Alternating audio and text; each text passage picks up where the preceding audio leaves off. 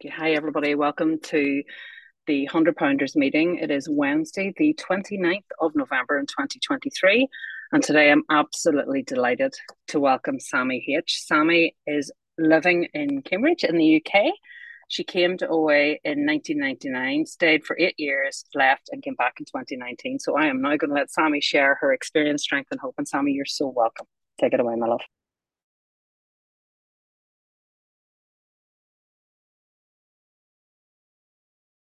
Um, oh, sorry. Thanks, Rita, and thanks for everybody who makes this meeting possible. I am a 100 pounder. I maintain comfortably today an 170 pounds approximately weight loss. I'm half the woman that I used to be, and that's got absolutely nothing to do with me. Can I just say? Apart from I take some actions on a daily basis, and I'm hoping that I can share some of that with you today. I'm just trying to get rid of me. There we go. So, yeah, I'm Sammy. I'm a compulsive overeater and a food addict, and I always have been, and I always will be. And just to qualify, I think Rita's got some pictures of mine. If you want to stick those up, Rita. For most of my, no, not most of my, all of my adult life, I was over 140 pounds overweight. And the delusion of my diseases is that I didn't think anybody would notice. Um, I I thought that the worst thing in the world was that somebody would know that I was a compulsive overeater. But anyway, here I am at probably over 344 pounds. That was the day that I married my long suffering husband. I don't recognize that person as me anymore. Um, I have nothing but love and compassion for that woman. Um, I remember her suffering. I remember her pain. I remember her isolation. I remember her loneliness. And I remember, how desperate she was. But the woman that sits before you today is nothing like that anymore. Um, and I remember when the last lot of sort of large clothes went out the door, I felt like she'd left. She'd left the house, and there was a sense of sadness in that. But she no longer is me. I'm no longer her, thanks to the grace of a loving higher power. And the picture in the middle is one that always gets me. That is the morning of the 6th of June 2019 when I was going to put the food and the copious amounts of other things that I was addicted to down. And I was standing there in my underwear in the bedroom, and I literally dropped to my knees and screamed out to whatever was out there. I don't know how I'm going to get through this day. I don't know how I'm going to do without this stuff. At that point, I was like a drug addict. I had food hidden around the house. I was lying to people. I was eating hand to mouth, hand to mouth, hand to mouth. And I literally just lived to eat. There was nothing else in my life, nothing else mattered. Until I got the sugar and the caffeine in the morning, I was rattling like a junkie, and my withdrawal was like a heroin withdrawal. It was horrific. And the amount that I was eating at that point was staggering. And most of it was in secret. Nobody really knew what was going on. And as I say, my biggest fear was that people would find out what was happening. And in the third picture, that's sort of me, I don't know, year and a half ago, 2 years ago, I don't know how many years ago. As I say, I maintain 170 pound weight loss. I'm very grateful for that. But that is not the deal. That is the least exciting thing that's happened to me in the last 4.5 years since I've been back into OA. So thanks, Rita, if you want to take those down. So yeah, I overate as a child, I overate as a teenager, I overate my whole of my life. I didn't know anything different. I didn't think it would ever be any different. I didn't aspire to be any different. I never wanted to eat like other people.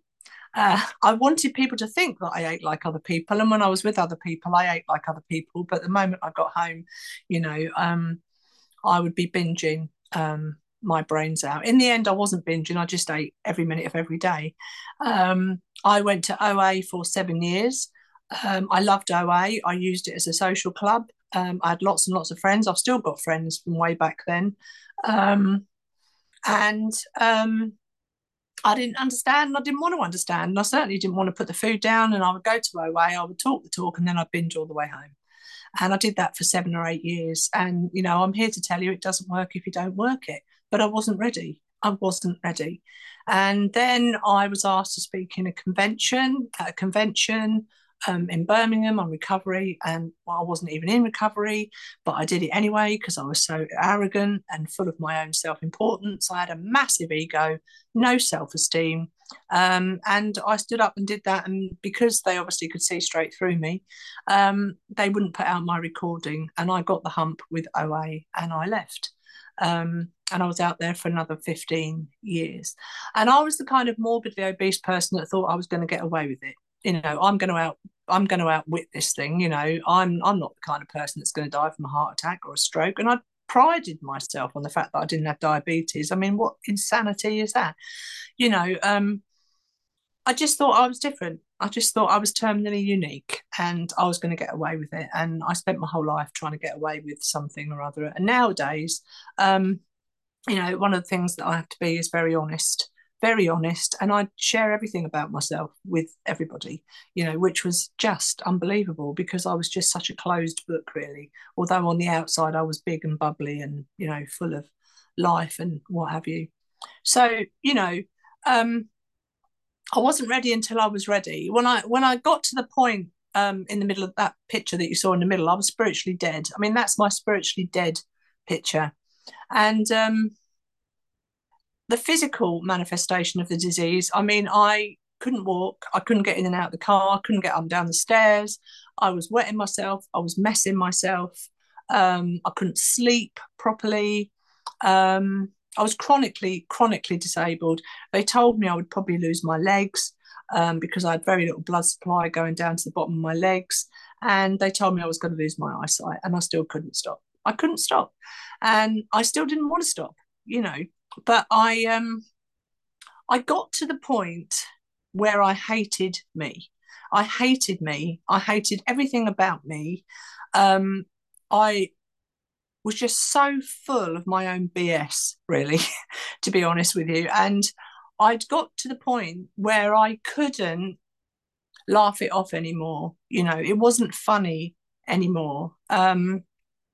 I couldn't, I was a clown, that was my kind of defense mechanism. And I couldn't just brush it aside anymore. And my physical health was deteriorating. Somebody that I met 15 years previously in OA said to me, well, surely, your eating and your weight has got something to do with what's going on. I was totally oblivious to that, totally in denial, nothing to do with me, blaming everybody and everything for it, took no responsibility for my own life. And I was completely dissociated from the neck down, completely dissociated. So, I had it been anybody else, I would have probably punched their lights out. But because they were one of us, I just a little moment of clarity came in and a little tiny bit of light came into my life. And I thought, maybe this is, something that I have to look at. And she sent something to me. And I basically went into a rehab for eating disorders. And I thought that would be the answer to my problem because I thought my problem was a food problem. I thought my problem was a weight problem. And I joined this thing and they put me on a food plan. To this day, I'm grateful for that. I follow that food plan. They told me what to eat, how much to eat, when to eat it. And I do that to this day. And I don't argue and I don't mess about with it. I do what for the first time in my life, I was willing to do what I was told, and it was a miracle and it wasn't my miracle. And it was because I dropped to my knees. I dropped to my knees that day and I invited this higher power into my life. I don't know what that meant. I hadn't got a clue. I was gone, spiritually dead. So, there I am. And I get through my first day of abstinence and, all is okay. And she says, you're going to be okay. So I stop eating and I start losing weight. and I think everything's going to be fine. But actually, it's 10 times worse. I was suicidal on the 6th of June 2019, and 10 weeks later, I was less weight, but I was more suicidal, because then I realised what my real problem is. My real problem is that I can't live abstinently. I can't live without the food, and I can't live with the food. And at this point, I was still in the hump with OA. So I went back to another 12-step fellowship, and I started, listening to the message and sharing in this particular fellowship. And then eventually I realised that I needed to go back into the rooms of OA. And that's what I did. And I walked in the same room that I walked out of 15 years ago. There were still people sitting there, not in recovery, not doing the work, and I'm not judging those people, because that was me too. So, but I sat next to this woman and I said, I don't know what I'm going to do. I can't live with the food. I can't live without the food. And she said, you better get down on your knees and pick up the big book. And I thought, the big book. So I came home. I picked up this book. It'd been on the shelf for 20 odd years. I'd never opened it. Brand new. And I started reading it seriously from the forward all the way through. Now, there was no one to sponsor me at that point, because it was just face-to-face meetings, and I didn't know anything about Zoom meetings. I didn't know anything about Zoom. I thought it was a nice lolly. And but I thought, yeah, this is this is going to be good. So I read the book and I followed these simple instructions in the book as outlined. And at step 9, it was as if something put its hand inside of me and grabbed out that obsession. The obsession was gone. You see, up to that point, I was abstinent and I was absolutely batshit crazy. And so that's what happened. And that's where the journey began. Abstinence is where the journey began. And I was about 6 months in. I started sponsoring people. I was doing that for my ego. It was an absolute disaster. I thought I knew everything. I still had this raging ego. I still had no self-esteem. I still didn't really understand what it meant to live these steps on a daily basis. I kind of got it on an intellectual level, but I didn't really understand it from a heart level. So I kept going to meetings and I kept telling everybody what to do and making amends and stepping on people's toes. And in fact, I was worse. Page 60 to 63, I was worse in recovery than I was out of recovery. I was more of a control freak. In fact, all my character defects were worse when I started working the program.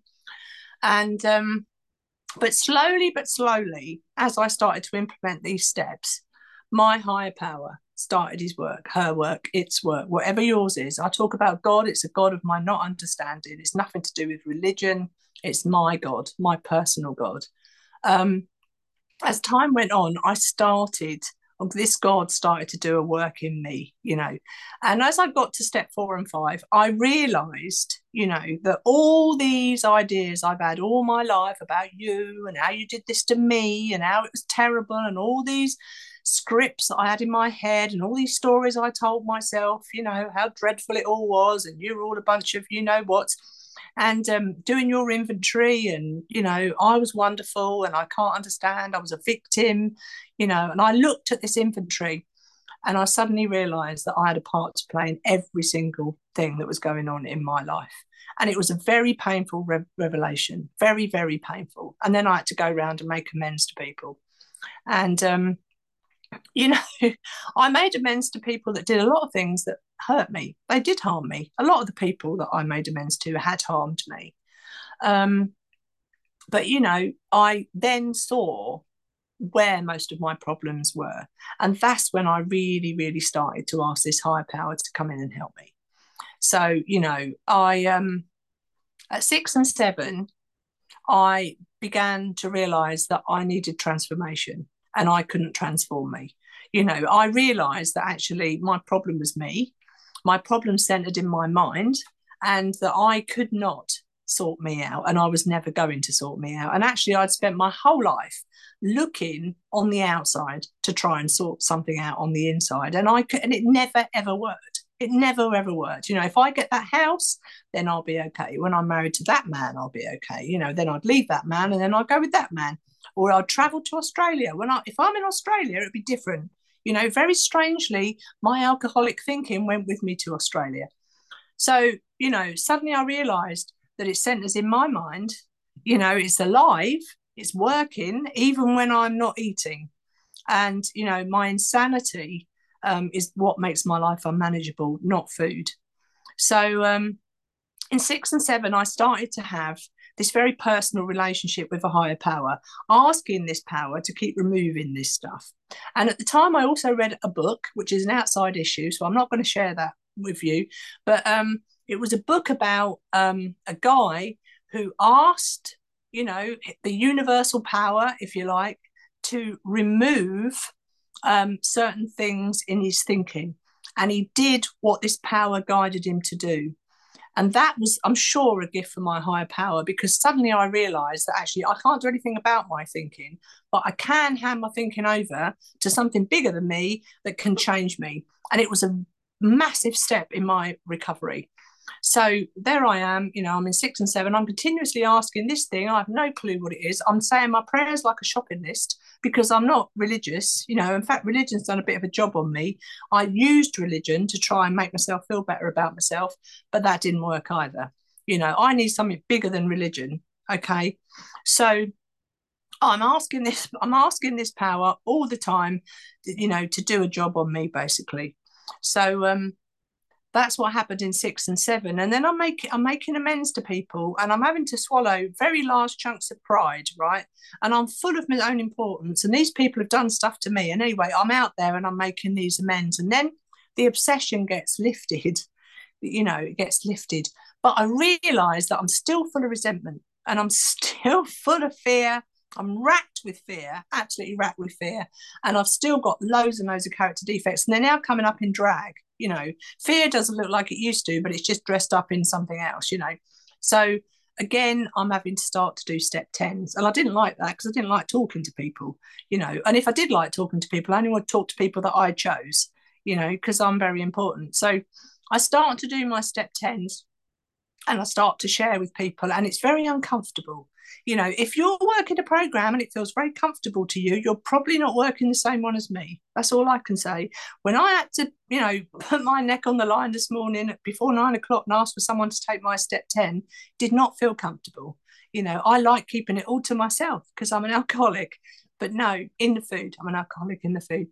I have to reach out. So, I start to do these step 10s. So I'm getting feedback about me and I'm seeing these character defects. And then I realize even more why I need this power greater than me. And then step 11. And this has been massive for me, in the time that I've been in. Step 11 is a 3-part step. I always thought it was a 2-part step. I always thought you did your prayers and meditation in the morning, you do your nightly review, and you can do what you like in between. So I'll do my prayers and meditation. I'll say my prayers like a shopping list, and then I'll say, thank you, God, I'll take it from here. And if you can do my will, that would be great.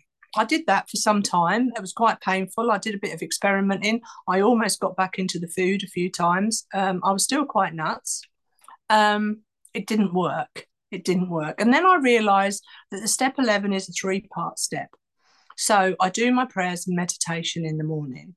And I didn't realize you had to do it on awakening either. I thought I could do whatever I wanted to do before I did my on awakening. I could do me after the shower or when I've been shopping or when I've done the whatever. That doesn't work for me. I don't speak for OA as a whole. I speak from my own personal experience. Okay. Step 10, 11 are spiritual disciplines, and I have to let God discipline me. And some of that is, for me, has been I have to do the rituals. And on awakening is the first thing that I do in the morning when I wake up.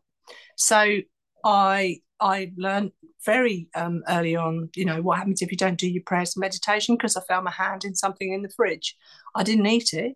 I've managed to not have a relapse, but I came very close. So, higher power taught me that one very quickly. So, in the morning, I do my prayers and my meditation. Nowadays, I love that. I love spending time with this power. It is the highlight of my day, my quiet time, my precious time with my power. And what does that look like for me? I read... what do I read? I read the 3rd step prayer, the 7th step prayer. I read the step 11 prayer. I read on Awakening Out Loud. I read the Set Aside Prayer quite often. Sometimes the St. Francis Prayer. Sometimes I choose a prayer. It doesn't matter what you do. This is what I do. I do some readings, some of them sort of outside spiritual readings, sometimes from, our books, the OA books. And then I just sit quietly. And I meditate and I ask my power, my God, to speak to me. Is there anything you want me to hear today? Who do you want me to talk to? Guide me and direct me. Where do you want me to go? What do you want me to do? What do you want me to say? And a lot of my life nowadays is emptying myself out of me. Before I came on this meeting today, I'm praying to get me out of the way, remove me so that I'm an empty vessel, so that you can work through me into the lives of those that you want me to work with. Because my job today is to look after God's kids. I'm a humble servant. That's what I am today. It's not about me anymore. It's not a self-help program. It's a God help program, but it's an other help program. I'm here to work for this power. My life was saved so that I can be involved in saving the lives of other people. But I can't do that myself. I thought I could when I was full of ego. I can't. I have to be empty. So the power works through the two of us when we're sponsoring. So I need to be an empty vessel. I am just the lantern. God, high power, is the light. So I get out the way, and I'm praying for that all the time. Remove me, get rid of the bondage of me, get me out of the way. So I'm doing that. And then I just talk. I just pray. I just talk to my God, to my higher power.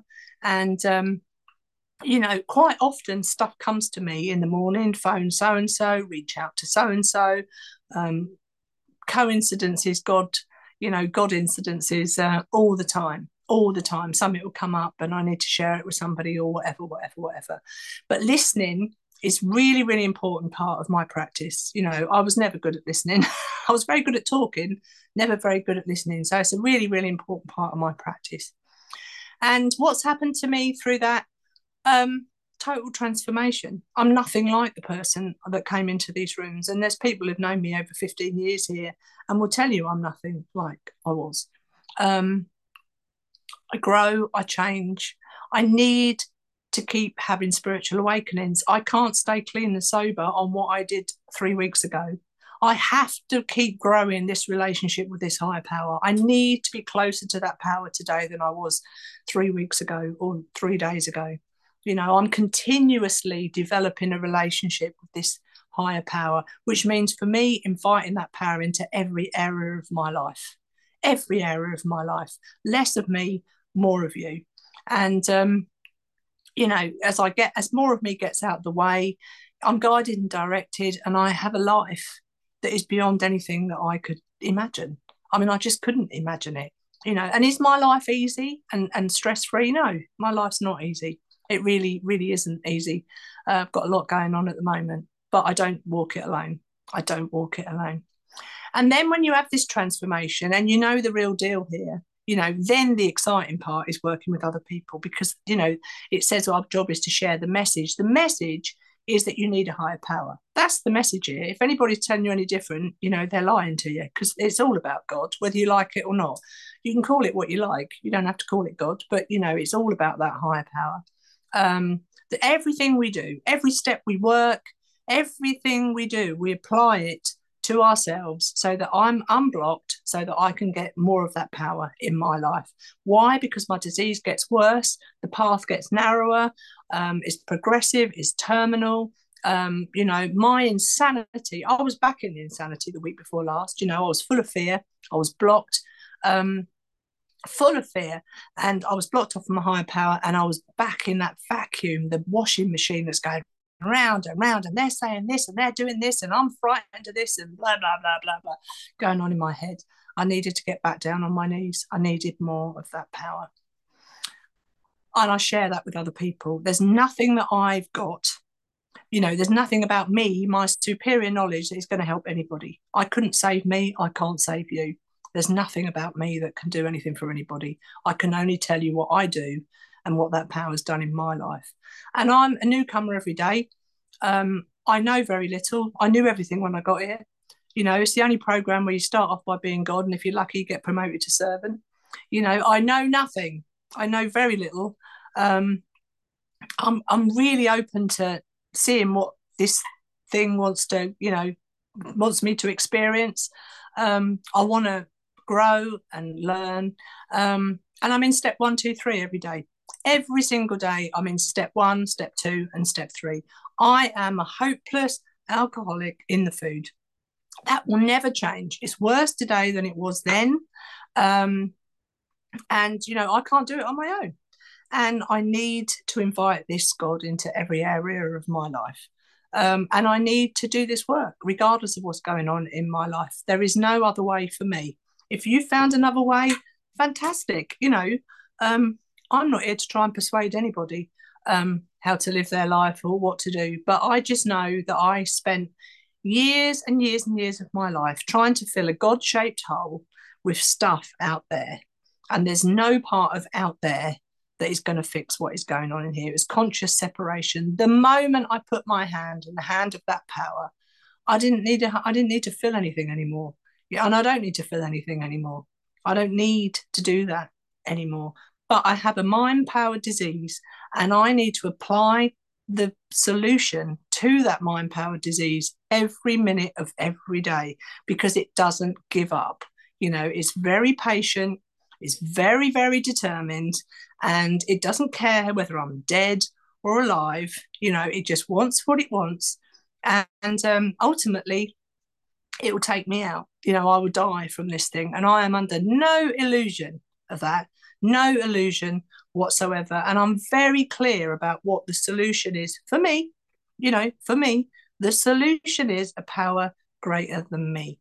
And my job today is to stay out of the way of my own life. Guide me, direct me, fill me with you, show me what you want me to do, show me where you want me to go, show me, because I have no idea. My best thinking got me to 344 pounds and pee in my pants. That's where my best thinking, my superior knowledge got me to, almost losing my legs. I don't know how to do life. And this program has given me a roadmap for life. And it is beyond anything that I could ever imagine. I am the most grateful member of Overeaters Anonymous. This is a wonderful, wonderful fellowship. I have friends here that I can share with all over the world.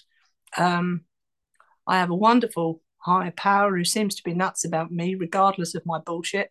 And a fantastic sponsee. Some are on here today. I did step 10 with a sponsee this morning. It's just lovely to be able to share and be in fellowship and have a family around you. And I get to do it with you. Without you, can't do it. It's a we program. Have to do it with you. So I have a terminal illness and I have a daily reprieve. Who would not, be wonderful and grateful about that? It's just fantastic. I don't have to live in the misery today. I don't live in misery today. I have purpose. I have direction in my life. I get to live in a body that is relatively functioning. It's not perfect. I'm a woman of a certain age, but it's certainly better than it was. And I get peace. I get peace and serenity. The washing machine is not on very often nowadays. There's not very much going on in my head at all. And it's a good thing. It's a really good thing. So I'll leave it there. I can't wait to hear what you've got to share. And thanks for inviting me, Rita. And thanks for everybody for listening. Well, Sammy, thank you for such a wonderful message of depth and weight. And I'm just going to read a little bit of an extract out of AA's big book, page 511, that just to finish your share. So today I'm much more comfortable with life, as Alcoholics Anonymous has promised, and I know they're right when they say it keeps getting better. My circumstances have steadily improved as my spiritual life grows and matures. Words cannot begin to describe the feelings in my heart as I sometimes ponder how much my life has changed, how far I've come, and how much there is yet to discover. And though I'm not sure where my journey may take me next, I know I'll owe it to the grace of God and to 3 words, the 12 steps: continue, improve, and practice. Oh, and one more thing they told me: humility is the key. So for those of you who want to read that story, it's got a bravado. It's on page 511. So